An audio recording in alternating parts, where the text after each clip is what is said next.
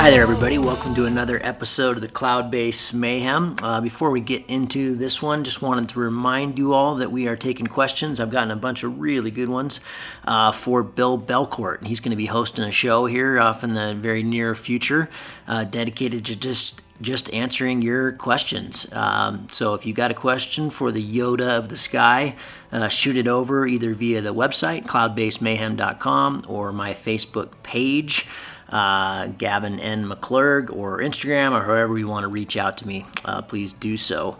This episode, I don't think, it's dangerous to compare one to the next with all the incredible guests we've been so fortunate to have on the show, but I don't think I've smiled this much in any of them. We are rewinding the clock here to 1973 when these guys used to fly hang gliders sitting in a swing seat on gliders that maybe had 2.5 or 3 to 1 glide ratio, and going to bring you all the way up through to current day. An amazing talk with a complete legend, the Prince of hang gliding. They used to call Larry Tudor. I've been requested to get Larry on the show now for a while, and I gotta say, this was a real treat. Some of these stories, I promise, are gonna totally blow your mind. Larry gets sucked up and, not sucked up, but has to deal with flying in a tornado, trying to break the distance record down in Hobbs. We go back to when, thermals weren't even understood. The advent, truly, of cross-country flying started with these guys. Larry was considered, along with Tom Supanchek, I think I'm saying that right, as one of the highest regarded hang glider pilots in the world in the mid-'80s. Larry was the first person to fly over 200 miles, incredibly, in 1983, if you can imagine that, on those wings back then. He was the first person to fly over 300 miles in 1994. And when he went 308 miles across a great swath of the Southwest, that wasn't repeated for more than 10 years.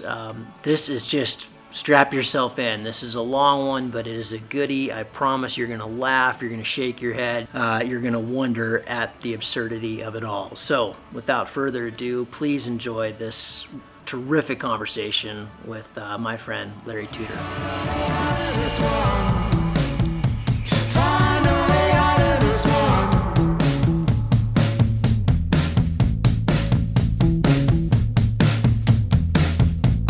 Larry Tudor, it is awesome to have you on the show. Thank you so much. We've been trying to track this down for a few weeks now, but I'm actually glad it took a little bit of time because I was able to do some reading about you. Why don't you tell me about where you are, and then I'd love to hear about how you got into this sport over, I think, if my addition's right, over 40 years ago.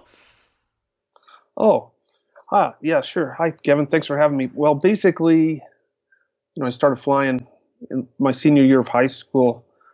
I had gone to a party in the Springs, Colorado Springs, and the next morning I was looking through the Sunday supplement of the Rocky Mountain News and saw these guys who had been flying off Pikes Peak and landing on the Broadmoor Golf Course, and looked out the window at Pikes Peak and thought, wow, that's pretty cool. But it was something so far out of what I thought I could do. I didn't even think about it again until a group of us were at another party, and I was in kind of a weak frame of mind. And one of my other friends had already started taking lessons at Shondell up in Golden, and he said, it's $45 for a 5-lesson package, and it's pretty fun. It's pretty easy to do. So went up there and took a couple lessons. I took a 5-lesson package, but I started flying prone because my glider got delivered rigged for prone, and they didn't have any instructors yet that flew prone. They said, well, if you wait around 2 or 3 months, I think one of our instructors is going to be flying prone by then. So this was all swingsuit days. Yeah, it was. We had like these really stripped down harnesses and no reserve chute, old, little climbing helmet maybe if you felt like it. It was really, really primitive. $45 for a 5-lesson package. That is just a bit. I mean, when I look at, so give me a year. Is this 77? I think it was 73. 73. Oh my goodness. I mean, when I look back at footage of that, it's like footage of the early paragliders. It's just terrifying. I mean, these wings you guys were flying, they don't even look like wings. I mean, it's just, what was the glide ratio on these things you guys were flying? They were claiming 4, but I think it was closer to 3 or 3.5 to 1. So like a really bad speed wing, basically. Yeah, but even so, getting your feet off the ground for the first time, and my first flight was on a day where it had just snowed like 6 or 8 inches, and so only myself and a girl showed up for lessons, and a student from Boulder CU had hitchhiked down to Golden to give me a lesson, and they were going to cancel the lesson, but I was there. The instructor was there, and because the girl didn't really like to fly in the snow so much, I got just a ton of takeoff and landings. But I remember the very first time my feet left the ground and I could look back up the hill and see where my last step was and see where I was when I landed. That was just such a thrill, to know that I actually flew from point A to point B. And when did it kind of, was it just purely sledders? I mean, was there ridge soaring? Was it on anybody's radar that you could use these things to go places back then? Absolutely not. No, basically, if you flew in a small hurricane or pretty stiff breeze like 25, 30 miles an hour, you could make passes. For instance, one time I was coming home from work out in Aurora, and I was driving across Cherry Creek Reservoir, and I looked to my right, and there was a guy in a paraglider following me, right next to my car. And so I turned around and went back to the turnout so I could watch him. And that was a local pilot named Bill Ferrari, who was pretty much a bird and a really special pilot. He was an absolute natural when it came to flying. He's the one that loaned me his glider and harness and taught me how to fly prone. But unless you had a really good ridge soaring sight and it was blowing small gale, you really couldn't stay up. And so sometimes people would be flying the west side of Green Mountain on the lee side of the Rockies, and you could just see the turbulence flowing right through the wing because they didn't have battens. And when they'd hit turbulence, the wing would just transfer the turbulence right through the sail. So it was pretty scary. I was pretty happy just to be able to take off and glide down. That was good enough for me. And we kept trying to find higher spots to jump from. With me, I'd always try to find places that had nothing I could hit out in front, so I could just jump off, and wherever I glided to, that's where I landed. What was you guys are such pioneers. I've just got the biggest grin on my face right now imagining this. Was it like, what was the accident to flight ratio? Were people just dropping out of the sky left and right, or did you guys kind of have it figured out in a semblance of safety, or, was it just one man for himself, just Yahoo?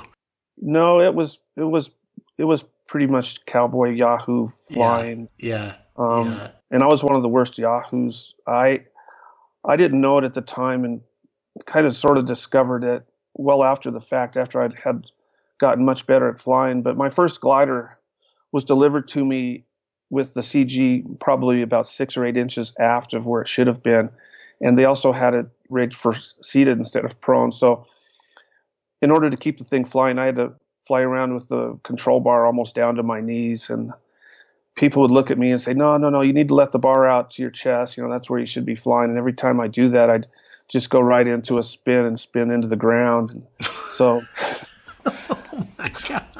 So it's like, okay, but I don't think I'm going to like this. And did you just have an uncanny ability? Because I understand you're not a big guy, right? I mean, did you just have an uncanny ability to bounce back then, or did you just take some visits to the hospital? I think I was just really lucky. Right. I was really lucky. Yeah. There was one time I was flying from Cherry Creek Reservoir, and the glider turned to the right, and before I could recover from the turn, it was near the bottom where the outlet is, or the spillway for the reservoir, and there's a lot of power lines and things at the bottom. And rather than hitting the power lines, I parachuted the glider by pumping it from about 35, 40 feet and hit flat on my face. And I think the reason that my voice is so unique right now is because I hit my larynx pretty hard. My doctor was telling me that this new sport of hang gliding was probably too dangerous and I should think about quitting, but here I am. So you were asking about the whole progression of hang gliding. Well, at the time I bought my first hang glider, there was this new hang glider coming out called the Shondell Comp. Mm-hmm. And their first glider was just a Shondell, and then there was the Shondell Comp. Well, they had this bright idea of telescoping crossbars, so you wouldn't have to pin anything. And by the time the glider was delivered, I think there was like 40 fatalities already. And I wasn't smart enough to ask for my money back, but I had this brand new glider that I never flew even once. Wait a minute, there was 40 fatalities on that glider or in hang gliding? Wow, okay. That put Shondell out of business. The shop became Golden Sky Sails right at 6th Avenue and Interstate 70 in Golden, right at the base of Green Mountain. But that one glider pretty much put Shondell Sky Sails out of business. By the time it was delivered to me, I had already picked up another glider from Sunsail, it was a company that started up at Stapleton Airport, and because I was really fascinated with hang gliders, they let me hang around and cut tubes and drill tubes and assemble gliders, and I got their very first 17-foot standard, and because that was their first standard and they weren't test flying gliders back then, they were just delivering them. My glider had just 1 foot chopped off of each tube, shorter keel, shorter wing, and that's why the CG was about 6 or 8 inches farther aft than it should have been. Because the hang gliders were so easy to produce, there was literally hundreds of people making hang gliders. It was just an 18-foot long leading edge, 18-foot long keel, and a crossbar and 3 degrees of billow to the sail. So it was quite easy to make a hang glider. And then, at some point, hang gliding goes through this. I mean, I know it, just like paragliding, it's gone through all kinds of revolutions. And was that with the advent of like Will's Wing? And when did you guys start figuring out that you could use them to go places? For me, I think the biggest transformation in hang gliding came when the Dragonfly was created by Roy Haggard at Ultralight Products. He opened up the nose angle and cut off the tips, and those were called truncated wingtips back then. They were squared off tips so that they weren't pointy tips, which would cause stalls and spins.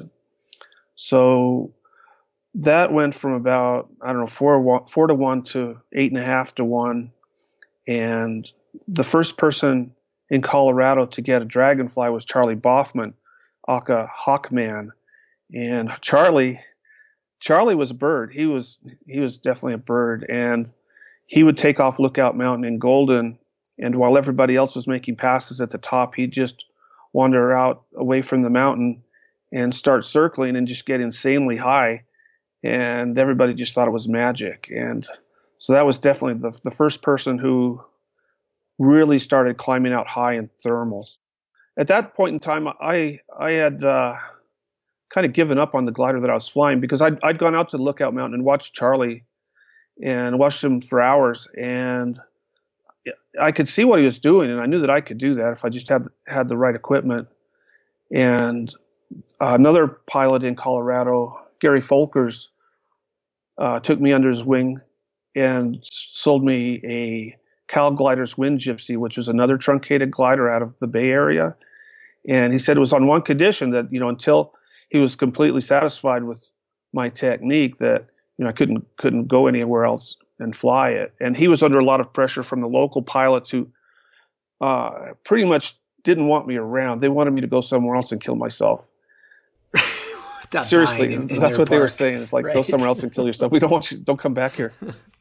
And so just about then, I had some vacation saved up, and I wanted to go to California, because back then, California was somewhat the mecca, because that's where all the magazines were being published, and they were the ones saying they were the best pilots ever anywhere. And so it's like more or less the birthplace of hang gliding, with all the ridge soaring they were doing up and down the coast. And Gary said, well, if you're going to go to California, you might want to go through Salt Lake City, because there's some pretty good pilots there and some pretty good flying there, and you might like it. And I remember in June of 1976, throwing this Cal Gliders Wind Gypsy on top of my Mazda RX-2 and heading west, and came down Parley's Canyon on a beautiful spring day. Everything was green. Everything was beautiful. And I popped out at the bottom and looked out over Salt Lake Valley and looked to the left down the Wasatch and looked up at Mount Olympus and went, wow, that's got to be where they flew. So I went driving up into Olympus Cove trying to find the road up to launch because it was blowing straight into Mount Olympus.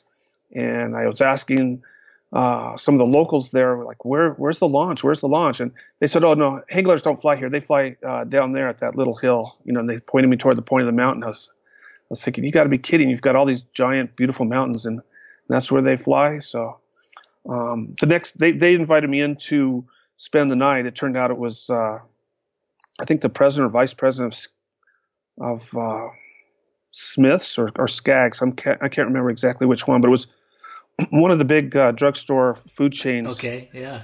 And they're totally LDS. We were saying prayers and over dinner, and super nice people. So I had a really good first impression.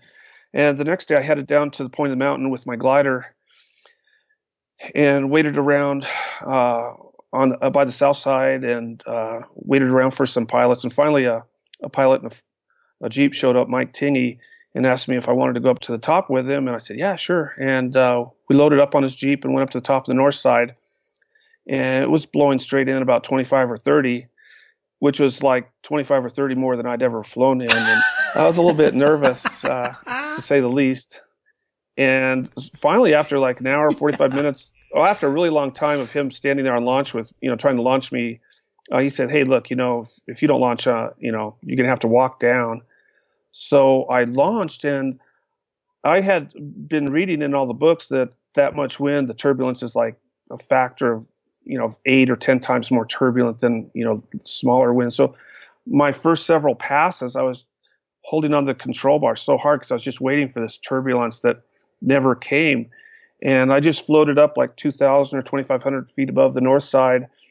And since I was in a high-performance glider, and back then a lot of the pilots at the point were still flying standards, everyone was looking up at this Colorado pilot thinking, oh, this guy's pretty good. And so I went along with it, so I didn't tell him. I didn't know what the heck I was doing. And my very first flight there was an hour and a half, which was, about an hour and 25 minutes longer than I'd ever flown before. And I was just in love with the place. Went out to dinner with the pilots afterward. There's like 8 or 10 pilots. We all went out to this sleazy Chinese restaurant on State Street called the South Seas. We called it the South Disease because usually we'd get sick eating there. But, for like $2.50, we could get the special with some jasmine tea. And Patricia Johnson, who was another pilot, was waitressing there. So we usually didn't tip. And she'd bring us just basket after basket of saltines. And it was all good. Yeah, that does sound all good. So you ride into town and you're like you're the local hero. Little did they know you didn't even know how to launch. I love it. The point back then was absolutely pristine. There was nothing out in front of the north side, nothing on the bench. It was just all sagebrush on the bench, actually. Wow, and on the south side, it was just beautiful. And on the south side, out in front, there was nothing out in front. I don't think there was even a building until you got to the Lehigh exit, and the grass was like 1.5 feet, 2 feet high on the south side. There were no weeds yet; it wasn't all eroded off. There was no Geneva hadn't destroyed the mountain yet, so yeah, it was just a beautiful place to fly. Wow. Absolutely, the point of the mountain is just beautiful. It really is. Wow, that would have been an awesome time to be there. God, that thing just gets munched and munched and munched every year. It's quite sad. It's still amazing. It's still great training, but yeah, that would have been incredible. Well, fast forward a little bit for me, Larry, to we're still kind of in the mid 70s. When did it all start kind of clicking? And I'm assuming a big part of that's getting on a different wing, but take me up to when you guys started flying, when it was more, and not just ridge soaring, but when you guys were figuring out kind of the thermal scene. And give me some, I'd love to hear some perspective of kind of who were your mentors back then, and who was around, who was doing it, who was pushing hard. Yeah. that's good because there were a lot of really exceptional pilots back then in Salt Lake, just because of the amount of airtime they were getting, and the fact that they were inland and uh, flying in thermals too. And flying in thermals in wind is probably one of the harder things to do. Sure. So yeah, so when I went out to dinner with those guys, I met J.C. Brown, who was out there from New York City, and he had convinced his dad he was going to school at the University of Utah, but he was taking his money from his dad and spending it on hang gliding. And so he had an apartment down there in the avenues, and I had a car, transportation. He used to hitchhike. Get this, he used to hitchhike from downtown with his hang glider to the point of the mountain. Wow. Yeah. So JC and I hooked up, and we were both about the same size, 5'10", 130 pounds. And we were both air junkies. He was still flying a Jim Lynn Standard. Jim Lynn was a manufacturer in Kaysville, Utah. He made Standard hang gliders, and JC would have a lot of trouble once it started to get really windy. I remember he got ground looped a couple times on the south side, and each time that would happen, he'd break his king post. So he went down to the hardware store and got some Schedule 40 steel and made himself a steel king post and solved that problem. You guys are awesome. We've gotten so soft now, haven't we? I mean, just the gear that we have, and I mean, hitchhiking with a hang glider. That's awesome. Yeah, I know. And now everything packs up in a little bag, and you can call Uber, and you've got Spot and InReach, and you name it. It's it's still just as fun. So anyhow, yeah, JC and I started flying together a lot, and we were pretty competitive. We'd both try to get the most amount of hours and airtime, and keep trying to break our personal best for how high we got, or how long we stayed up, or how many hours we got each week. And then there was also Lance Merrill. He was very active. He's hard as nails LDS concrete construction worker. He was just absolutely hard as nails. Usually had a tan that made him look like a Native American. He was so dark from spending all his days out in the sun, and had this giant Cheshire grin, with these brilliant white teeth. And so there was this one time that JC and Lance and Mike Tingey and I went down to Camel's Pass, and it was blowing. It was already blowing like 30, 35, and I still had my wind gypsy, so it was out of the question for me to fly because that thing didn't penetrate so well. And then JC was a little bit conservative, and so was Mike Tingey, but Lance was all for it. He was going, hey, we fly this all the time on the south side, so I'm going to go for it. And so we helped Lance set up and launch, and Lance just went straight up like 3,000, 4,000 feet, and we were wondering if he was doing that on purpose.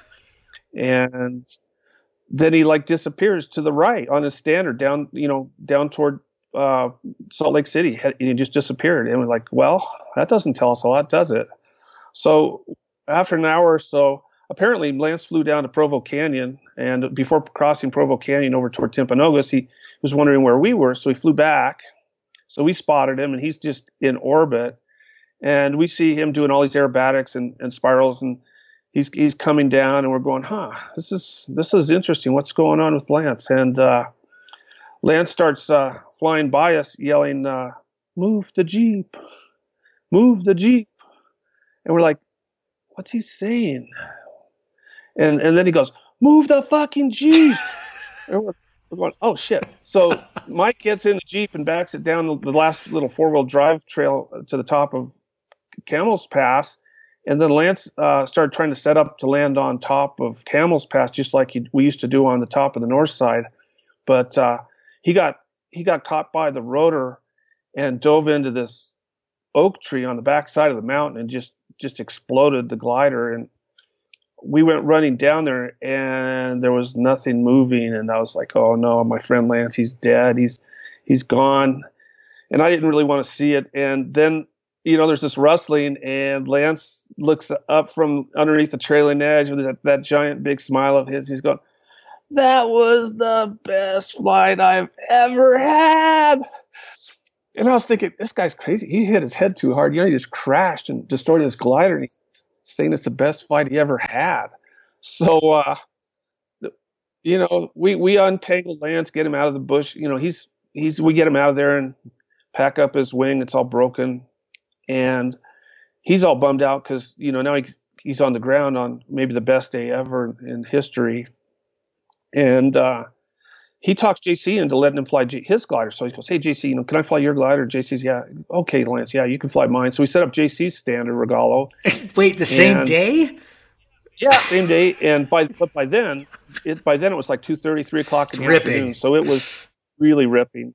So about the time the glider's set up, JC's thinking, well, the glider's set up. I'd rather fly than let Lance fly my glider. So JC launches, and JC starts climbing out just like Lance did, and then went into like 300 or 400 foot straight down dive, full left dive. The glider's just flapping.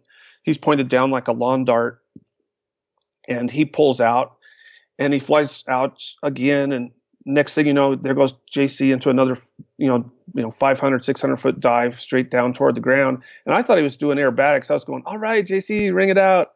And I'm looking at the other guys and they're going, I don't think he's doing that on purpose. And apparently JC got so freaked out by those two full left dives, getting pitched over and just going into these vertical dives, that he just flew straight out. So he flew straight out over the top of Springville and just out into the farmland, and he just landed where he happened to touch down because he didn't make a single turn. And that was the last time JC flew that Jim Lynn Standard. He sold that, and then he got another glider, and that's when JC and I started really starting to fly competitively with each other, because our gliders were pretty high performance for the time. I think they were about the best gliders around. I think he had a Cirrus 3 from Electroflyer in Albuquerque, and I had a Mark IIB Dragonfly from Ultralight Products. And when did go ahead? Go ahead. I was just gonna say, when did the kind of comp scene begin there, and how did that all start going? Oh, okay. So competition. Well, basically, leading up to competition, I never intended to compete in hang gliding, because when I was younger and in high school, I used to play lots of chess, and then I started I started competing in chess. And when I started to compete in chess, it kind of ruined it for me. So I didn't want that to happen with hang gliding. I just wanted to hang glide for fun. I didn't care about competitions, didn't want to go to competitions. But anyhow, JC and I were getting like 35, 40 hours a week. We'd fly the south side in the morning, and then usually the mountains in the afternoon. And that winter, we had to get out of Salt Lake City because it was too cold, and we wandered down to southern Arizona and then Southern California. So over the course of the very first year, we honed our thermaling skills and discovered that our thermaling skills were already, pretty much better than anyone in Southern California. We were thermaling at Torrey Pines and getting several hundred feet over, and all the locals were telling us we're out of our minds. There's no thermals at Torrey Pines. It must be concentrated ridge lift. But so when I stayed at Torrey Pines and became a Torrey rat, just putting a pillow over the brake of my Mazda RX-2 and sleeping across the two front seats. And JC hitchhiked up to Van Nuys to work for Bill Bennett and Bill Bennett Delta Wings, working with Dick Boone, the designer there. And so was there money in it back then for these designers, or was everybody just doing it out of love? You've got me. I think no. JC was making a salary. He was making an income. Okay. It was a real job. Yeah. And being at Torrey Pines, though, everybody kind of came through Torrey Pines at some time or another during the winter months. And so the UP van showed up from Temecula with all the UP pilots. And, that was my favorite glider at the time. I'd never met any of these guys I'd read about. And Pete Brock was there with Roy Haggard and Mike Quinn and all of his competition pilots. And they'd brought down the new Spider. It was another truncated glider like the Dragonfly. And I had pretty much thought that there would never be another glider as good as the Dragonfly, so I was content just to fly my Dragonfly. But it was bothering Pete Brock that I was sitting up there above all his comp pilots on their next generation wing. So he said, "Hey, I'd like you to fly this glider and go up and fly this glider." I said, "No. I like the Dragonfly. I love the Dragonfly. That's my glider." He says. So then he tricked me. He said, "Oh, could you do me a favor then and fly the glider? Just tell me what you think of it. Tell me what we could do to make it better." And I said, "Well, yeah, okay, I'll do that." And I went up there, and as soon as my feet left the ground, I was like, "Oh man, I can't fly my glider ever again. This glider's so much better." Nice. Yeah. So Pete said, "Okay, hey, take this glider back with you to Utah. And, if you want to sell our gliders in Utah, that'd be great." And so I went back to Utah and started being the UP dealer in Utah. And so that summer, which would have been 77, we were flying a lot in Salt Lake City. JC was flying the Point of the Mountain every day while I was trying to work construction, doing framing and some other stuff with another hang glider pilot, trying to get some money for the summer. And then that summer, a pilot from Montana asked me if I wanted to join him at a competition in Invermere, British Columbia, called Mount Swansea. And on the way up there, we flew some places in Idaho, and then we went to the Big Southern Butte and flew a couple times there. And that was actually the first time that I ever got crazy high in a hang glider. I found a thermal and just locked into it, and it was so concentrated on the thermal, I didn't realize how high I was and didn't have an altimeter. And by the time the thermals topped out, I couldn't find the butte anymore because everything had sort of flattened out beneath me. I had to trace my way in from Arco and see the switchbacks up to where the mountain was, and was like, oh my God, I'm really high. How high do you think you were? Yeah, I don't know, 16, 17,000 feet for sure. Were you hypoxic? Probably. Yeah, I was probably hypoxic. Where am I? That's a good sign you're hypoxic. Yeah, and I was frozen too. But at any rate, that was the first time I ever really, really got high, because in Salt Lake, there was usually an inversion or something that would hold the thermals down a lot lower. And so then from there, we went up to Mount Swansea. And back then, the rules for the competition were kind of freeform. Every competition had its own sort of rules that were made up for that competition. And the first round, the meet director said, okay, here's today's format. What we're going to do is fly off of the mountain out toward these pylons. And so you're going to get points for how fast you get to the pylons. And then from there, it's how many pylons, how many figure eights you can do. And then there's a spot landing. Okay. Was race to goal even a thing yet? No, it was. Okay. That's still way off in the future. Country. Okay. So basically, the meet director talked everybody into flying really fast out to the figure eights and then seeing how many figure eights you could get. Well, I was watching people take off and going through all this lift, and they were flying fast. And I was thinking, wow, if they would have just fly slower, they'd get out there to a lot higher. And I took off, and I'd push out and climb as fast as I could in the thermals. You couldn't make any circles in the thermals. That wasn't allowed. But by the time I got out to the landing area, I was a couple thousand over the takeoff and managed to do some ridiculous number of figure eights. And I could even extend my figure eights to where I'd hit the next thermal coming through and, work that back to the launch. So I had a pretty good lead going into the competition, managed to win that. And that was pretty exciting because at that moment, it was just after the World Championships where another pilot in that competition, Dean Kupchenko, had gotten second place. So there's nothing as dangerous as a young pilot that comes to the realization that he can beat the people that he's competing against. Well, when you say World Championships, what were they doing for the world? Like these figure eight things, or were they more like stunts? Because they weren't cross country, right? Were you racing, or what were you doing for World Championships? That's a good question. I didn't go to the World Championships, but I think I think who knows? Yeah. From what I can recall, I think what they were most focused on back then was how long you were in the air. That was a big thing. Right. And then spot landing. Okay, so only because I think I could listen to these stories from there forever, but only because I want to be mindful a little bit about time, and I want to get into some of your world records and some of the huge distance. So get me from where we are here. So you're kind of flying Swansea, you're doing figure eights. to in 1983, as I understand it, you were the first person in the world to fly over 200 miles. It wasn't counted because you had to have an observer and all that back then, of course, because we didn't have GPSs keeping track of everything. But still, how do you go from that kind of wild cowboy to, and not just you, I mean, everybody back then, but what happened there? Was it obviously it was gliders, but what else was going on? And I don't even think, was the Owens even discovered then in 77? Like when you guys were going up to Invermere, were people flying the Owens already? Well, actually, I think the Owens was just getting discovered. Okay. When JC and I were in Southern California,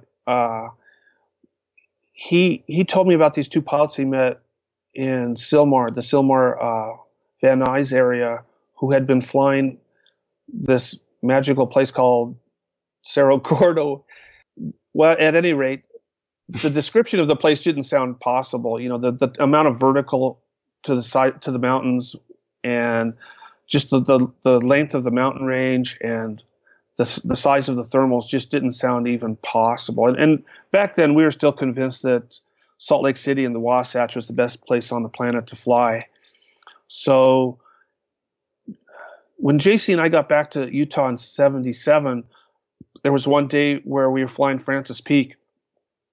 And because it was a little bit southeasterly, it was pushing away the marine effect of the Great Salt Lake. And JC and I actually got pretty high. We got to Cloud Base, and we flew across to Bountiful, which is where we usually like to spend the end of the day trying to stay up. And then we just kept going. And that day we flew down to the bench at the point of the mountain, which is like 38 miles, which at that time it was just a few miles shorter than John and Teresa Lyers had flown in the Owens Valley.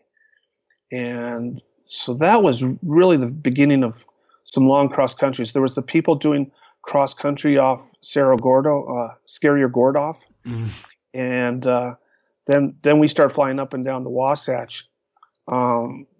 In 77, Lance had to go on mission.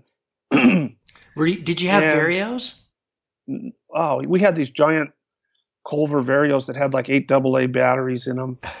And they probably cost us a point in glide because there was these big boxy things on the control bar that. So you had that. You had like some kind of altimeter. Anything else? Yeah, I didn't have an altimeter. JC had a Skymaster skydiving altimeter that was good to about 1,000 feet, but we didn't have anything very sensitive back then. Right.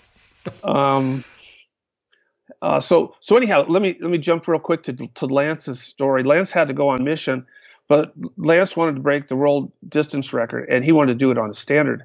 So they had discovered this place in northern Arizona called the Echo Cliffs, and a couple of the pilots who were official observers of the USHGA went down there with him to observe his flight. And he almost got the distance record. He was flying cross country, flying north toward the Glen Canyon Dam, and a thunderstorm that dumped behind him pushed this east wind and caused him to lose control and get forced down in front of the Echo Cliffs. And he somehow landed on the Echo Cliffs in his standard Regalo, broke the glider down, and using that as a chalk or a wedge in the cracks of the cliff, managed to get down off the cliff. He didn't break the world record on his standard, but the next day he got back to Salt Lake City and then went on mission. So that's about the very start of the cross country scene in hang gliding. And give me a year.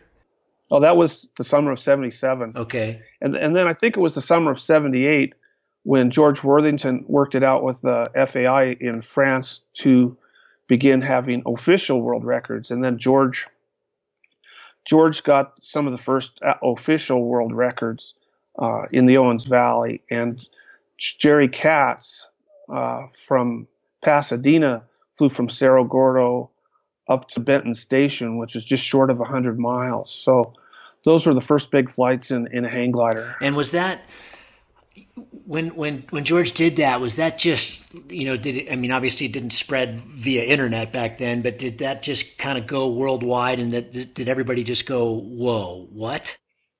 Well, yeah, actually Jerry Katz's flight, that flight that was almost 100 miles was very monumental, and that definitely went worldwide. And so the following year, a pilot in Bishop, Don Partridge, organized the first cross-country classic in the Owens Valley. And so Pete Brock knew that I flew cross-country and said he'd pay my way to this competition. He said it was right up my alley, go out there and see what you can do. And drove out across the desert, and I came down Westgard Pass into the Owens Valley looking up at Boundary Peak, and instantly I knew why these guys were getting these crazy long flights, because it was just the most magnificent mountain range you could imagine. Well, you've probably been there. Yeah, it's amazing. It is amazing. The scale is hard to describe. Yeah, so that was when cross country started catching on. That's when cross country became the thing, and that's when cross country started to make its way into all the competitions. This was the first cross country classic in Owens Valley. And that's been going on. Yeah, that was 78, right? Yeah. Unbelievable. Carrie talked about that a little bit in her podcast. So you've been flying in the Wasatch, and the Wasatch is meaty for sure.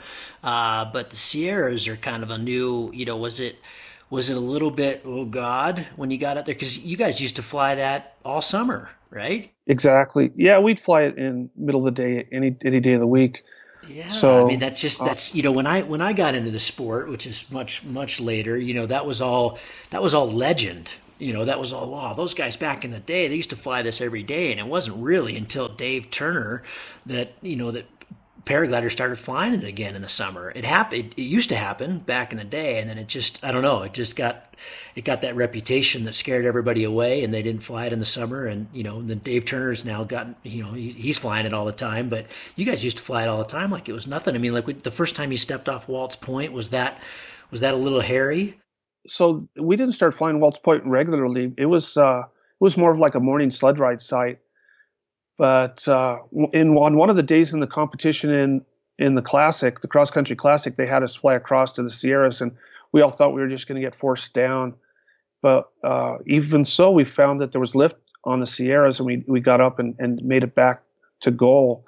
So at that moment, everybody started to realize that, hey, maybe the Sierras are working in the morning, and we could get an earlier start. Before that, everyone always thought that Cerro Gordo on the south end of the Inos was the best starting point. And so we started going down there and launching way below Waltz Point. We were launching off the road further down because Waltz Point just seemed like it was too far back in a canyon. And just at the exact same time we started flying Waltz Point, Steve Moyes was also flying there. And Steve flew an out and return from Waltz Point to Boundary Peak, and then he couldn't make it back to Waltz Point because it was too late in the day, and he couldn't get up over Waltz Point to do the return point. But later that week, I kind of pimped him by taking the same flight but making my start point out in the valley, something that I could make it back to on the return route. So Steve had already pretty much done the flight, flying up the Sierras, across to the White Mountains, to Boundary Peak, and then all the way back down the White Mountains. And then I got the record for the out and return.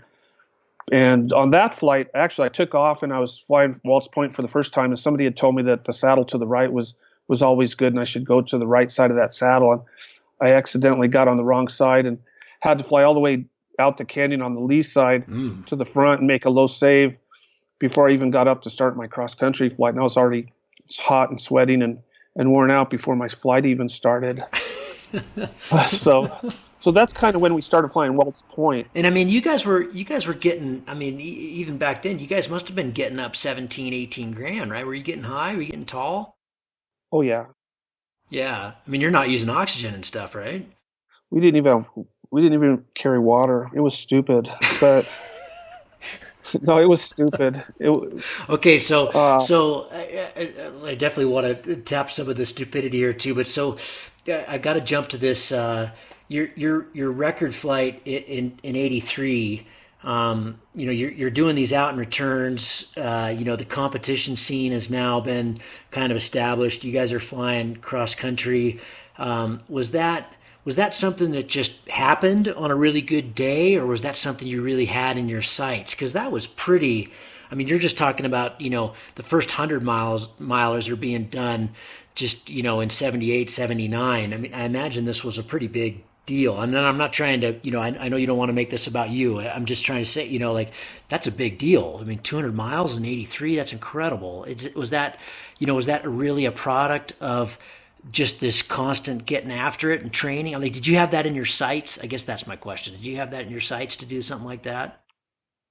Oh yeah. Yeah, definitely. Well, we knew it was possible because during the cross country classic, we'd be taking off Gunter and flying way up past Luning and even as far as Gabbs, Nevada.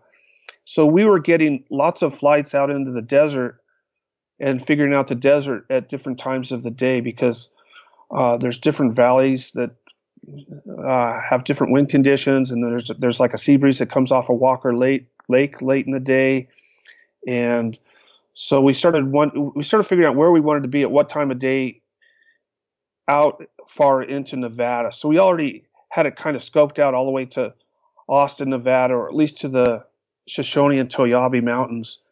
So we just needed a way to get off the ground earlier and out into Nevada earlier.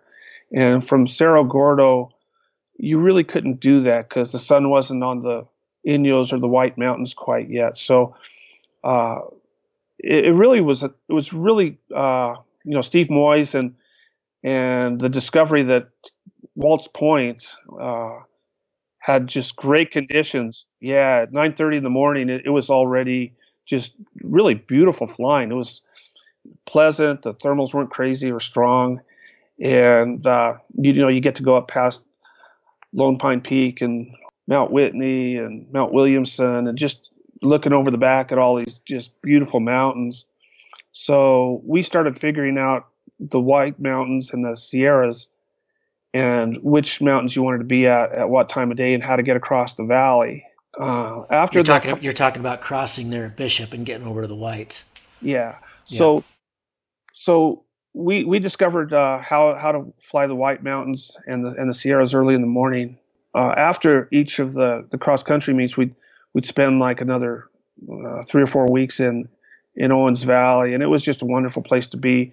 Even if you're not flying, we'd go hiking or bouldering or hitting the hot springs or the artesians for swimming, and there's just tons of opportunities, tons of fun stuff to do outside in the Owens. And on that particular year when we did 221 miles from Waltz Point, I was there with my girlfriend Lori, who also got a pretty good out and return off Mazurka at a Boundary Peak and back. I just woke up that morning when the record happened, and just it felt like that was the day, and everything just clicked. Other pilots landed early because they thought it was too turbulent, and I'm not sure why that was, because I didn't really feel like it was that turbulent. Now, wait a minute. Are you talking about your flight in 83 or in 88? Not sure. It doesn't matter. Cool. I'm not sure. So for a long time, the longest flight was Jerry Katz at like 96 or 98 miles off of Cerro Gordo. And then after the first cross-country classic, it was the second cross-country classic. Tom Krejci and Mark Axon and we were flying off Cerro Gordo, and that's the first time we made it off the end of the White Mountains and broke 100 miles. But we didn't have barographs and all the FAI sporting license stuff and all of the paperwork stuff for an actual world record. And so I flew out toward Miller Peak and thought I had the world record, and then found out later in the day that Tom had beat me by another 10 miles. So at that point in time, Tom Krejci had the longest flight in the world, and I was second, I guess. And then we just celebrated the next couple of days at the hot springs, and it was we felt pretty happy about getting the longest flights. And back then, it wasn't as important to get the world record itself. So then after that, then people really started concentrating on the actual FAI world Okay. records. And was home in the Owens then? Or had you moved out there at this point, or were you still living in the Wasatch? I was living in Utah, but Okay. I would spend at least 6 or 8 weeks in the Owens Valley. So I would try to be in the Owens Valley during the best part of the season, where the days are the longest and the thermals are the best. Okay. So I think you were tapping, you started talking about this other record. So you go 200 miles in 83, and that was the record at the time. And then fast forward a few more years, in 88, you break another record, 243 miles. And that's the one, according to the book, that's the one where everybody else landed because it was too turbulent. So you were talking about that. Was that kind of was that SOP back then for you, or did you just have a really high bump tolerance, or was that just a day you felt like everything was right? Yeah, I had a really good bump tolerance from flying in the Owens all the time, but it was nothing compared to Don Partridge's. Don Partridge was a local who had a ranch in the hills below Gunter, and when I would think it was bumpy, I'd ask Don if he thought it was bumpy, and he goes, "No." And so I said, "Well, what's bumpy to you?" Because people were tumbling and people were getting tossed around pretty good, and he'd say, "Oh, well, when I actually have to hold on to the control bar, that's when I consider it too bumpy, because normally he just rests his elbows on the control bar." So if you lived in the Owens Valley, you definitely would You got get used a to good it. bump tolerance. Um, but I mean, your flight in '88, it was July, so it was definitely ripping. You land and I guess you felt like you could have gone a lot further that day. You went 243. According to the article, you weren't really happy when you landed because you hadn't done 300.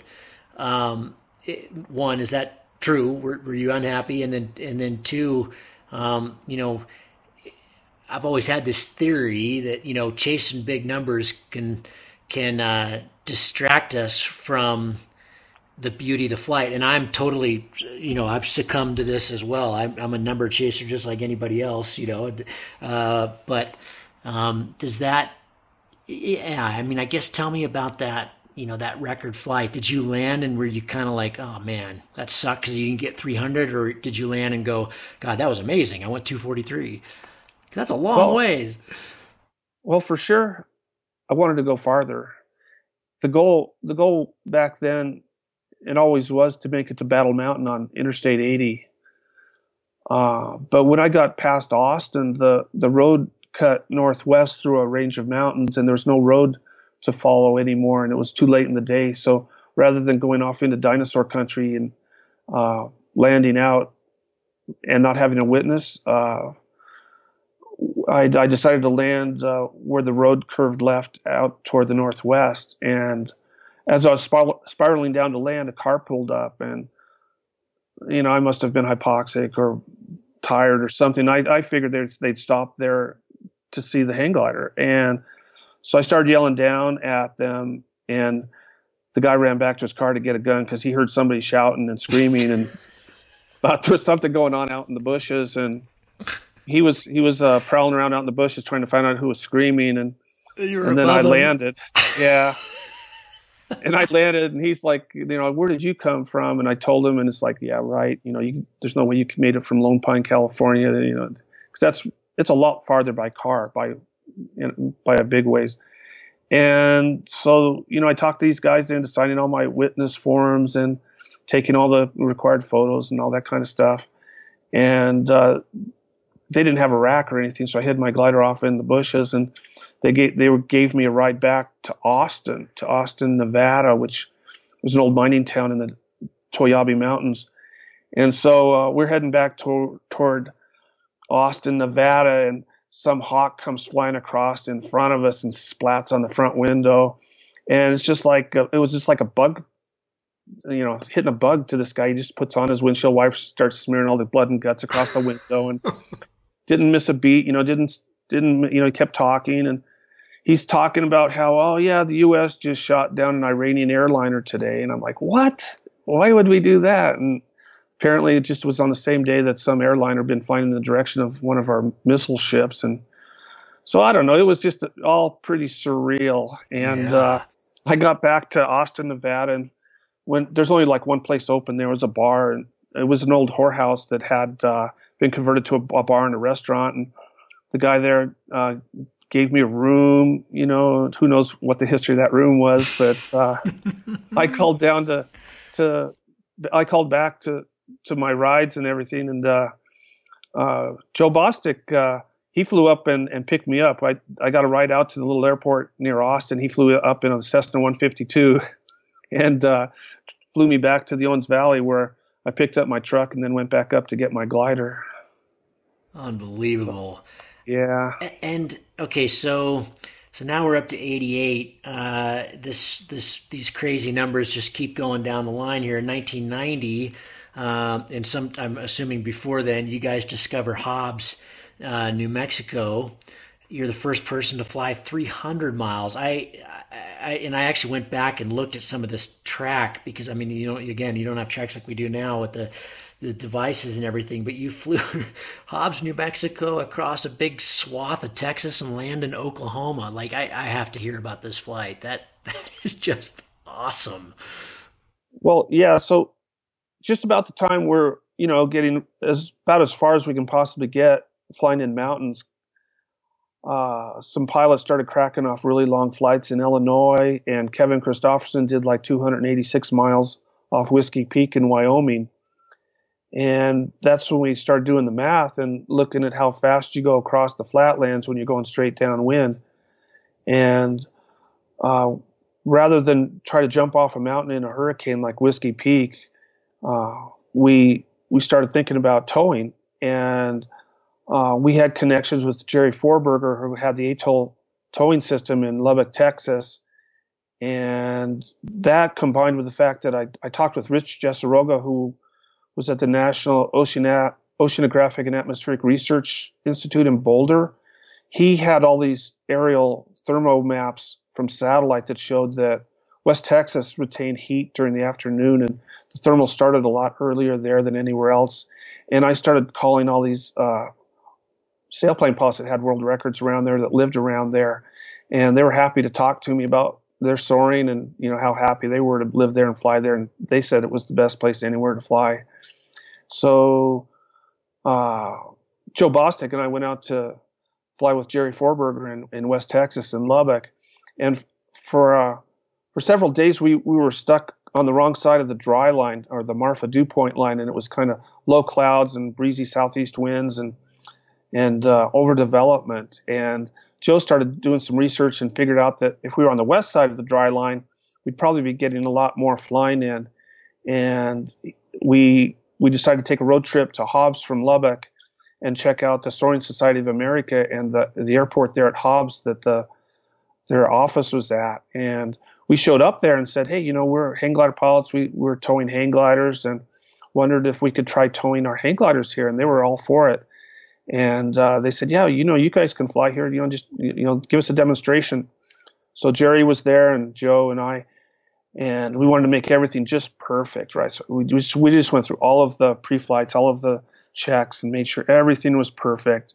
And I took off and soared up, and he used up the whole runway, and I went to release and couldn't release. It wouldn't release. And I didn't have a hook knife, and I was like, oh man, this is bad news. So I'm trying to pull on this, and it just won't release. And so they're out there with Jerry on the truck, and they're saying, what's wrong? And Jerry's like, oh, I don't know what's wrong. It's like something's wrong with it. So eventually I end up landing with like a mile of line pulling out behind me, and land on the runway near the tow vehicle. And we figured out what was wrong. It was a glitch in his tow release that he hadn't encountered before. And the people from the Soaring Society said, well, if you guys can get through something like that, it looks safe to us. It looks like you guys have got it together. So, yeah, you guys can start flying here, and we've got some hangars you can set your gliders up in so you're out of the sun and the wind, and we're happy to have you. So that's when Joe Bostic and I started flying at Hobbs. And the neat thing is you can fly just about any direction to get big distance. And just about that time, there was a day where I took off first, and no, I'm sorry. Joe took off first, and Joe beamed away from the airport, and he was on his way. And then I took off second, and I got up, and I was on my way, and we were going straight east toward Texas. And Joe bombed out after his first thermal, and I was on my way. I kept going into Texas. So apparently, Josh, our driver, who was Jerry's son, showed up to pick up Bostic and say, "Hey, Bostic, hurry! You haven't broken down yet. Hurry up and break down so we can go chase Larry." And Joe's saying, "No, set up the rig." And Josh is like, "We can't tow here. You know, it's a state highway. There's power lines. You know, we can't do it." He's going, "No. I want you to take me back to the airport." And he didn't want to break down the glider, so he puts the glider back up on the tow vehicle, and they start going down the state highway there. Oh, that sounds like a bad idea. You know, yeah, sure enough, they get pulled over by the police, and he's like, "You guys are never going to get that pickup truck off the ground with, you know, with that thing." And so Joe goes right into his Czech accent, which he could turn off and on at will, and he's going, "No, we are trying for the world record, and my friend is already going, and I need to get back and catch him, and it's a very important. It's for the world record." And so the policeman's like, "You know, this has got to be illegal, but I don't know what I could cite you guys for." So he said, "Okay, what you guys have to follow me with. I'll have my lights on so nobody hits us." And he escorted them all the way back to the Hobbs Airport, and all the way down to the end of the runway. And Joe was on the back, hanging on underneath the glider the whole way. God. And the cop is sitting there trying to figure out, you know, what to give this guy a ticket for. And, you know, he's never seen anything like this before. And Joe looks over at the cop and says, "I owe you a 6-pack."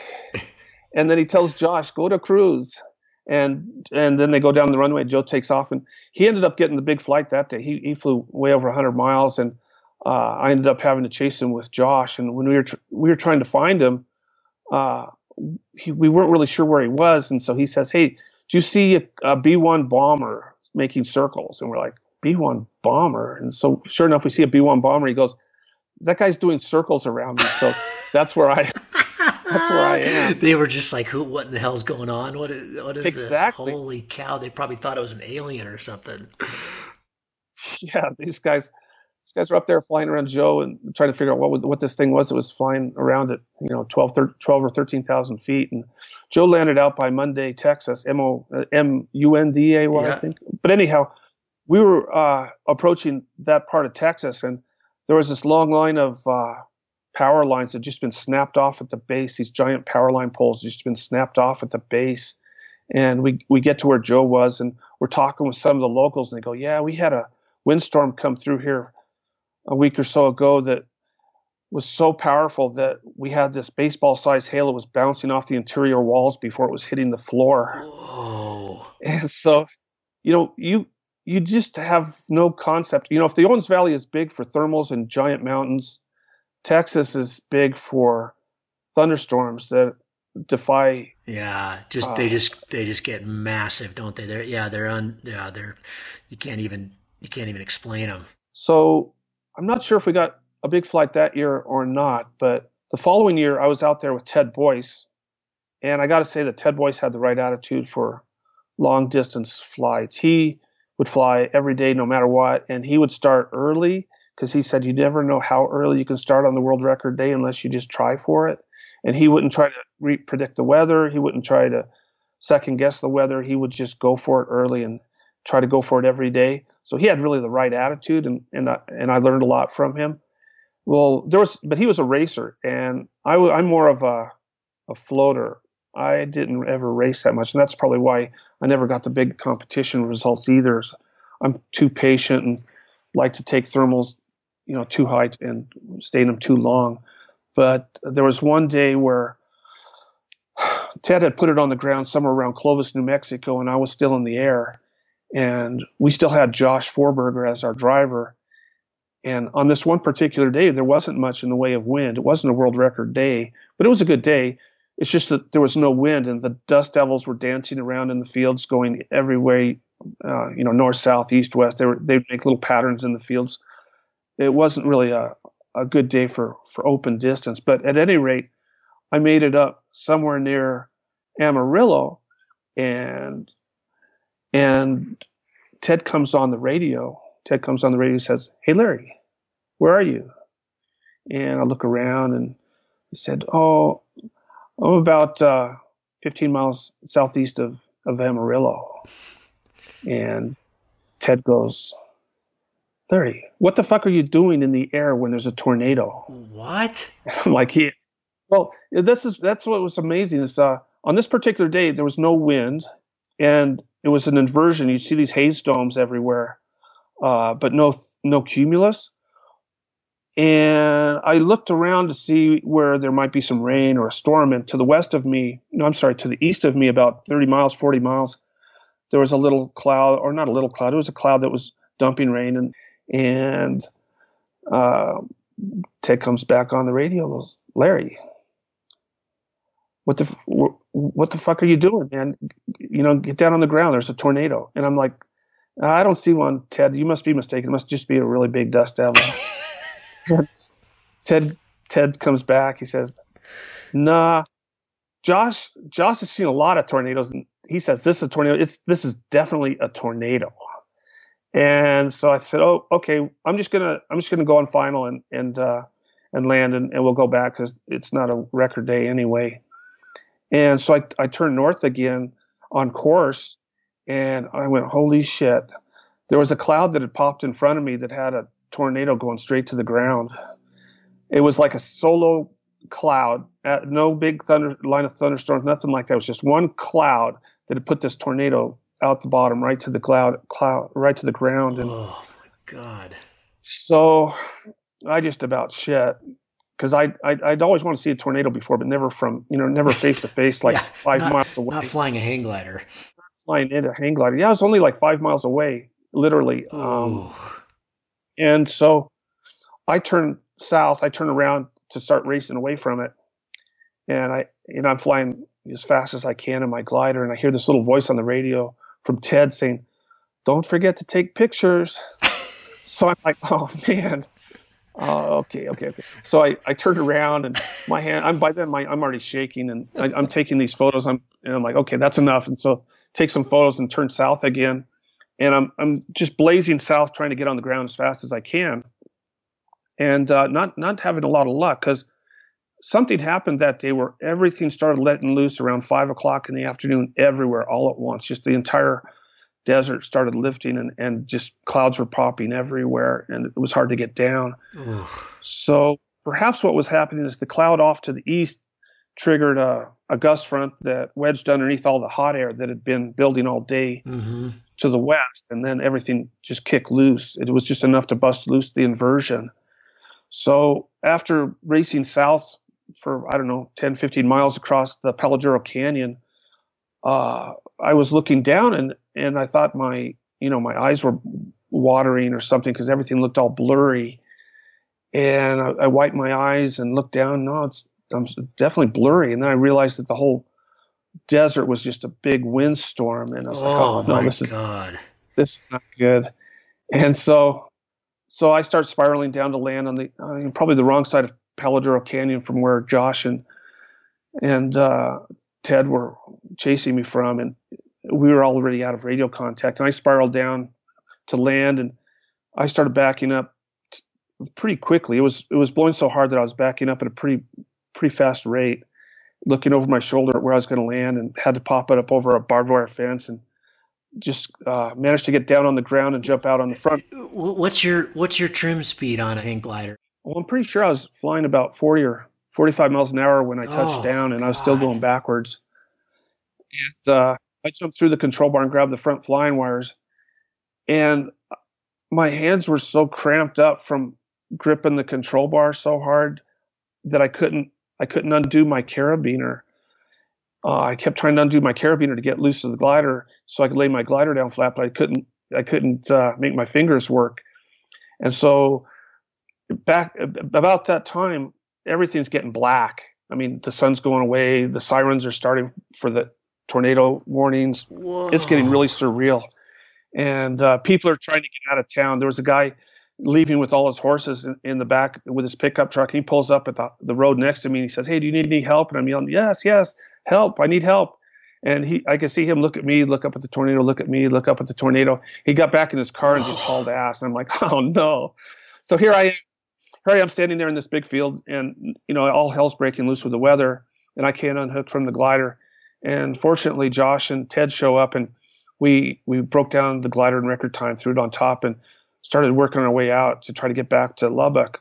And the whole way out, it was just surreal because there would be these baseball games with all the lights on, and people were out there on their lawn chairs, and the tornado is right there. They're looking at the tornado and look at the baseball game, look at the tornado and look at the baseball game. And it's just life in West Texas. They're just used to tornadoes. And man, that is terrifying. The hackles on my skin are, oh my God. So it was pretty terrifying, but it just, really showed me that weather can change so quickly. And when you're at 15,000 feet and everything starts to lift off, it's pretty hard to get down on the ground in any short amount of time. Man, and so tell me about that encampment. Was that the year you did the record? Oh yeah. So Ted and I were trying for these flights and getting some pretty long flights. And there was a competition coming up in Hobbs because Hobbs had started to be discovered by then, and they were going to hold a tow competition in Hobbs. And there was one day where we got a really long flight up past Klein's Corners up towards Santa Fe, New Mexico, which was somewhere around 260, 275 miles. And the next day, got back late, like 3:30, 4 o'clock in the morning, got a few hours sleep, tried it again, and got another flight up toward the north of New Mexico, and that was like 280 miles, and had another real late retrieval and very little sleep. And this was the last day before the Hobbs competition was about to begin. But even after having 2 long flights in a row and being sleep deprived, I just jumped out of bed that morning, and I had this premonition from the previous night's sleep that I was going to do this flight, and I had lived this flight exactly as it panned out. And I knew it was going to happen. We were always doing declared goals, but we never really could be sure where our declared goal would be when we're flying the flatlands, because if you're off a few degrees, it means miles and miles of difference. But I knew I was going to do it, so I called up Will's Wing, and I talked to Rob and all the boys and said, "I'm going to call you tonight from Elkhart, Kansas, because that's where I'm going to land." And they're like, "Oh, that's nice, Larry. That's nice. Hope you're having a good vacation." And which is always sort of an inside joke because they always figured when I'm out on the road, I'm not at work bending battens or doing real work. And then there was a pilot in Elkhart, Kansas, Ron Kinney, who I had flown with on previous years. And I found his number and called him up and said, "Hey, Ron, would you sign my witness form if I land in Elkhart tonight?" And he's like, yeah, right, whatever. "Are you here in town? Are you putting me on? What kind of joke is this?" And I said, No, I'm calling you from Hobbs. I'm going to land next to the Pizza Hut tonight, and I want you to sign my forms. He's like going, "Whatever, dude. Just have a fun day, And, wow. And so then I told my driver, Pat Page, my official observer, I said, find the coordinates for the airport in Elkhart, Kansas, because that's where I'm going to land. I know I'm going to land next to the Pizza Hut on the grass in Elkhart, Kansas tonight. And I don't know how, I didn't know it was 300 miles at the time. He just said, that's where I'm going to land. And so we filled out the forms, took the photos, and the flight played out exactly like I relived it. In fact, the first thermal I took out of the airport, I had a low save above all these oil derricks, and I was only about 200 feet off the ground, and there's not much good landing around there because it's all mesquite and oil derricks and electric lines. And I wasn't nervous. I wasn't nervous that I was going to land or anything because it was all part of the same dream or the same premonition that I'd had the night before. So all the low saves, all through the flight, it was exactly as it played out in the dream, with the exception that at the very end of the day, I started getting low in the panhandle of Texas, northern Texas, and it didn't seem like there was going to be any thermals left, but there was a big feedlot. The feedlots there are just huge. And so I passed over the feedlot and didn't get anything and just kept heading north and was thinking that this was just another cruel joke, that I was going to get another 280-mile flight and not get the world record. And so just about that time, I started to smell manure, and the burial started to be dead, and started getting real patient and just working this thermal for what seemed like an eternity, and gained enough altitude to turn downwind again and make sort of a dead reckoning toward Elkhart, Kansas. We didn't have GPS at the time, so I wasn't really sure exactly where Elkhart, Kansas was, but you know how late in the day you just get that buoyant air, and when you had a good tail, and I just got real pointy and brought my elbows in really close and kept my head down and, tucked my thumbs in behind the control bar and just did everything I could to not move and not detract from my glide, and just flew along at minimum sync to let the wind carry me. And so is it literally just a compass you're following for 308 miles? I mean, were there roads? Were there landmarks? Or was it just this premonition guiding you? It's pretty much dead reckoning. Okay. God, this is awesome. Okay, keep going. I don't want to interrupt. Oh, yeah. So I was heading across the Oklahoma Panhandle, and with all that altitude I got from that last feedlot thermal, and then I started to make out some grain towers and a diagonal road and the railroad tracks and all that. And I knew that was Elkhart, Kansas, and got there with about, 3,000 or 4,000 feet. And since that was my declared goal and everything, I hovered down and landed just exactly where I thought I would, right next to the Pizza Hut at the airport. So you could have kept going. Yeah. Oh, yeah. Yeah. Even so, I'm still glad I did it. It's just, so the most special part about that flight wasn't that we went more than 300 miles. No, it was that you did what you said you were going to do. That's insane. Well, yeah. And it's not only that I said what I was going to do, but in this life, you hear stories about people that experience things that are beyond, what's explainable. Sure. But until it actually happens to you, it doesn't carry the same weight. So just to know that these type of things are possible, or just to know that we do have senses beyond what we encounter day to day, that we're kind of dumbed down to. We have potential that's just, who knows what our potential is. Oh, this is so inspiring. I'm just thinking about all the things we can do on paragliders now. And I want to get to you in paragliding, but this is kind of remarkable because, and I know you're going to play it down because you're humble, but you fly 308 miles, you land at the Pizza Hut.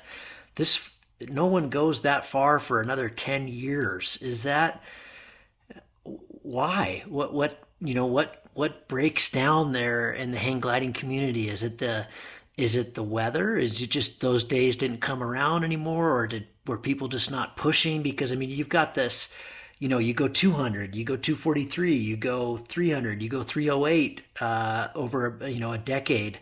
No, a little more than that, 11, 12 years. And then it's not repeated for 10 years. That's amazing, because the gear certainly didn't stop getting better. Well, it was probably a combination of things. Definitely the pilots were getting a lot better. With all the competitions and the racing that was going on, people were becoming a lot more efficient at their flying. For sure, pilots like Manfred Römer were so fast and so efficient and not afraid to fly fast.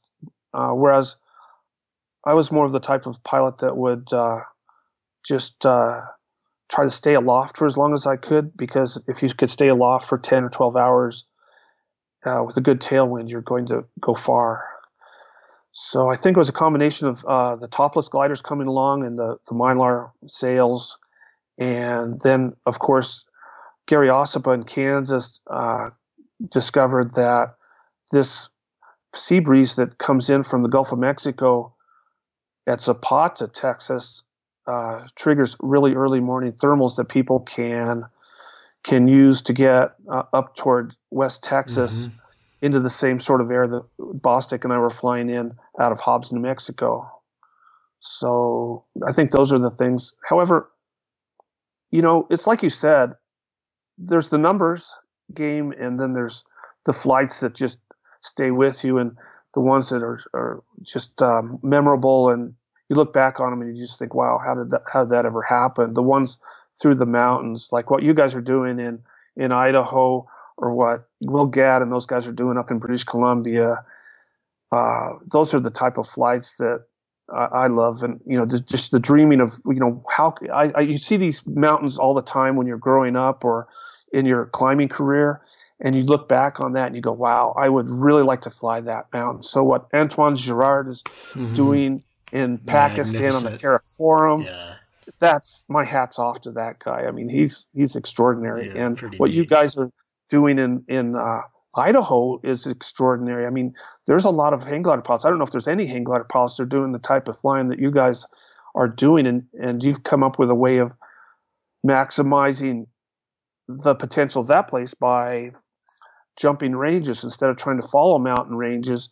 You're just getting up and going over the back and hitting the next range and the next range, and that's pretty amazing because you can't keep a driver underneath you when you're doing that kind of flying, and so you're a lot more exposed. Yeah, I mean, but it's at the same time, I just really am fascinated with the commitment that you guys have with it because of the machines you're flying. It's just, that's a different thing. I mean, on a paraglider, you can land anywhere and walk out anywhere, and I mean, I guess you guys could leave your gear and walk out, but it's just, it's more committing for sure when you're on a hang glider, just in terms of movement. You just don't have that.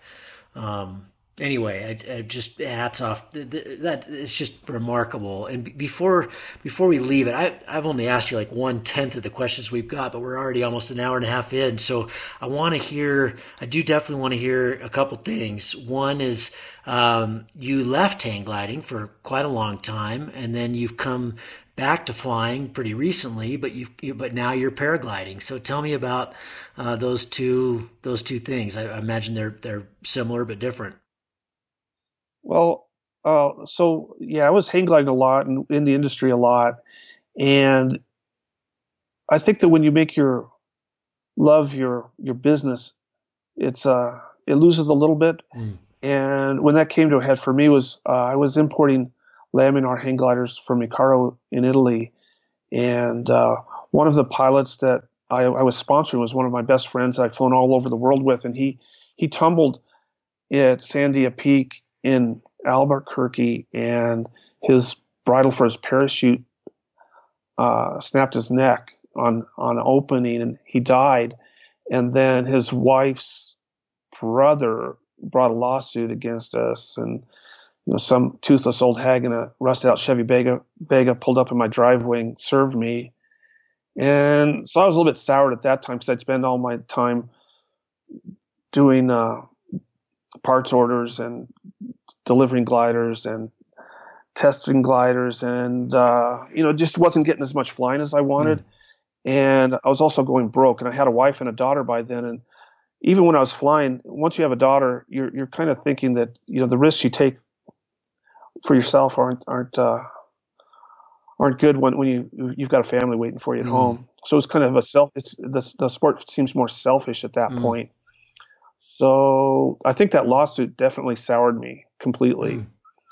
And when was that? That was 99. Okay. And so I was basically pretty much out of money, and that's the only reason that they didn't get anything out of me. That the lawsuit didn't go anywhere. They could have gotten some down tubes and some spare parts, but here's a carabiner, go away. Exactly. You can have everything. I don't want it anymore. Right, Please take it. But I didn't have any desire to go out and fly. I hadn't quit hang gliding, but I just didn't have any desire to fly.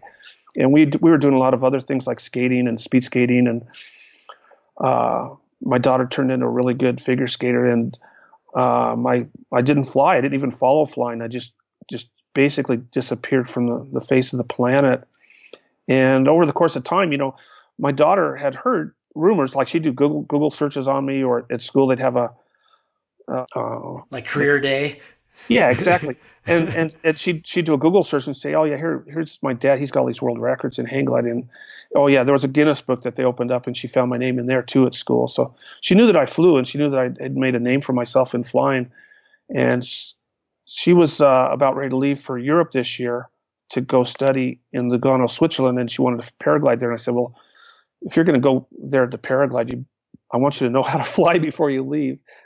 And so we went to Utah together with another friend of mine from work who was wanting to fly paragliders. His name's Raghu. And we hooked up with Chris Sanacroce, and we started right at the bottom of the hill and started taking the lessons together as beginners. And out of the three, I was probably the slowest to learn because I was having to unlearn old bad habits. And I just don't learn as quickly as I used to. My reflexes aren't as fast. And with somebody yelling at you, pull this, don't pull that, let off this, left, right. And, I wasn't the best student. I think Turtle got kind of pissed off at me more than once because he thought I was just being obtuse. But we went through the whole course together and started at the bottom, and Ariane was soaring by the time we left. And there was one moment that was pretty cool. There was a beautiful north day. I mean, it was one of those perfect north side days. And she hadn't actually had a soaring flight yet on the north side. And so Chris took her up the north side, and you're climbing up the north side, and the lift is getting stronger and stronger, and you crest the top of the north side, and you look back on Mount Timpanogos and the Wasatch and Utah Lake, and everything just opens up. And she was telling Chris, wow, now I understand why my dad does this, Yeah. And she started crying. And so when she landed, she came up and hugged me, and she went, wow, now I know why you do this. This is so cool. This is so much fun. Wow, that is so cool. Talk about full circle. And I mean, and then for you, did it just kind of reignite all those old memories and why you've always been a pilot? I mean, that must have been incredible to just rediscover flight. Yeah, it was. In fact, that's exactly what I've enjoyed most about it, is it reignited those same exact feelings I had when I first discovered hang gliding. Every little step was fun. So the first little flights off the south side and the first soaring flights. In fact, the first soaring flight I did on the north side, where Chris remote controlled me up off the bench to the top of the north side, looking down on all the houses and on the bench and houses in the gap, and I just seemed so out of sorts. It didn't seem like it was real because you saw it when none of that was there. Yeah, I didn't recognize anything. I wasn't sure if I was in a dream, but I thought, well, I might not be in a dream, so I better keep it together. And so that one I wasn't 100% there on my first flight when I benched up on the north side, but on another flight off the bench, I got up and the clouds came over, and I was the only one on the north side because no one else could bench up. And so I had the north side to myself for a couple hours, and that was really, really, really special. And then I really took advantage of that. And then definitely the love came back for the flying and for the point. And I was afraid that I'd go back to the point and see how developed the north side was, or developed the valley was, and be bummed out. But I was actually pretty enthused to see all of the families and kids and hang glider, paraglider pilots that are enjoying the point of the mountain, and it's a park now, and it's really brought out a lot of energy and positive, just a lot of positive things that there wasn't there before, because it was just a bunch of enthusiasts. But now that there's homes up there and kids that are out there being free range kids, and just being part of the hang gliding, paragliding from the moments they can first walk is really cool to see. It's really cool. And now you've brought it back. You've brought it back to Boulder and Denver and your hometown, and you're flying with those kooks, Matt Siegel and Cedar Wright, and they call paragliding their skycrack. Yeah, that must be a pretty fun scene to be a part of. Yeah, it actually is. Cedar's just a total crack up. He's super funny, super clever, and super anti-authoritarian, which I like as well. And Instead of Skycrack, I like to call it Speed to Fly. Just the whole energy of the pilots in Boulder is outrageous. They're all just total enthusiasts, and they're just enjoying going cross country any direction they can, every flight they can, and it's so cool to go flying. Take some Uber up the hill, and then find out that it's Matt Siegel. Yeah. And there's Seth and Matt Siegel and Cesar Wright and these legends of rock that have discovered our little sky paradise, isn't it? Okay, well, I think this is really timely with your daughter learning. One of the questions I had, and we're going to end it on this one because I want to be mindful of your time, and I think we're going to have to do a part 2 or something with this because, like I said, I didn't ask you half the stuff I wanted to. That was just fascinating talk. Thank you. But if you could rewind the clock all the way back to year 1 when you were, or year 2 when you were a 50-hour pilot, what advice do you wish you would have either followed or would have received? And think about your daughter when you answer it. Oh, well, most definitely. I think I've come full circle in the sense that when I first learned how to fly here in Colorado, anybody that learns how to fly any type of aircraft in Colorado learns how to judge the weather and be respectful of the weather.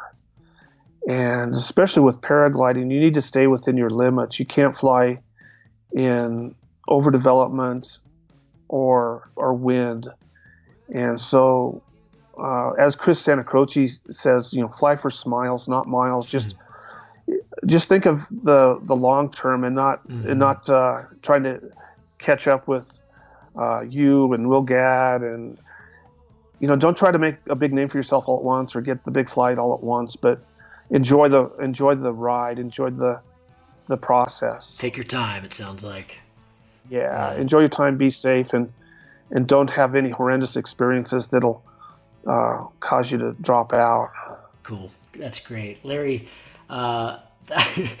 you've given me wrinkles here, man. I've had the biggest smile on my face this whole talk. Thank you so much. That was just fascinating. I heard about your tornado and 308-mile flight, and I think we're just going to have to do a part 2, but it's really cool to talk to an old hangy, and utmost respect, man. That's just so admirable, and I'm thrilled that you've kind of refound the sport and that you're doing it with your daughter. Very, very cool. Thank you very much. Thanks for coming on the show, and I hope you and I get to meet at Cloudbase someday. Can't wait. Thanks for having me, Gavin. All right, buddy.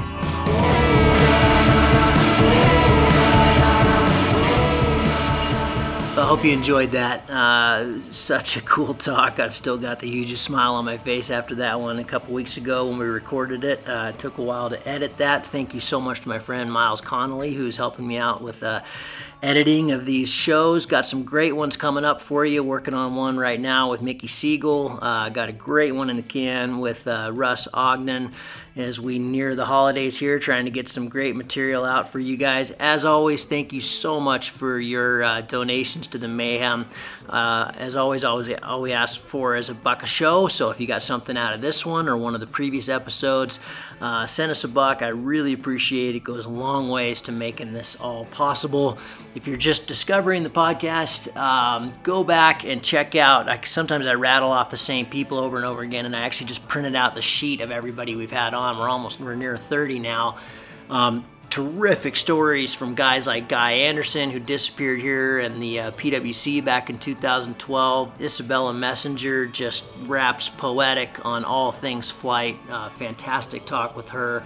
Really good acro talk with Ander Prochaska. He is Aaron Durigati's X-Alps supporter. Great talk with Aaron actually in there. So yeah, go back, check some of them out. Tom Dorlado has some fantastic advice after a couple of accidents in the X-Alps and otherwise. Terrific pilot, part of that search project team. They're doing so many great things. So yeah, dig in, download these for a big road trip wherever you're going flying the next time. Fly safe, fly far, have fun, and we'll see you on the next show. Cheers.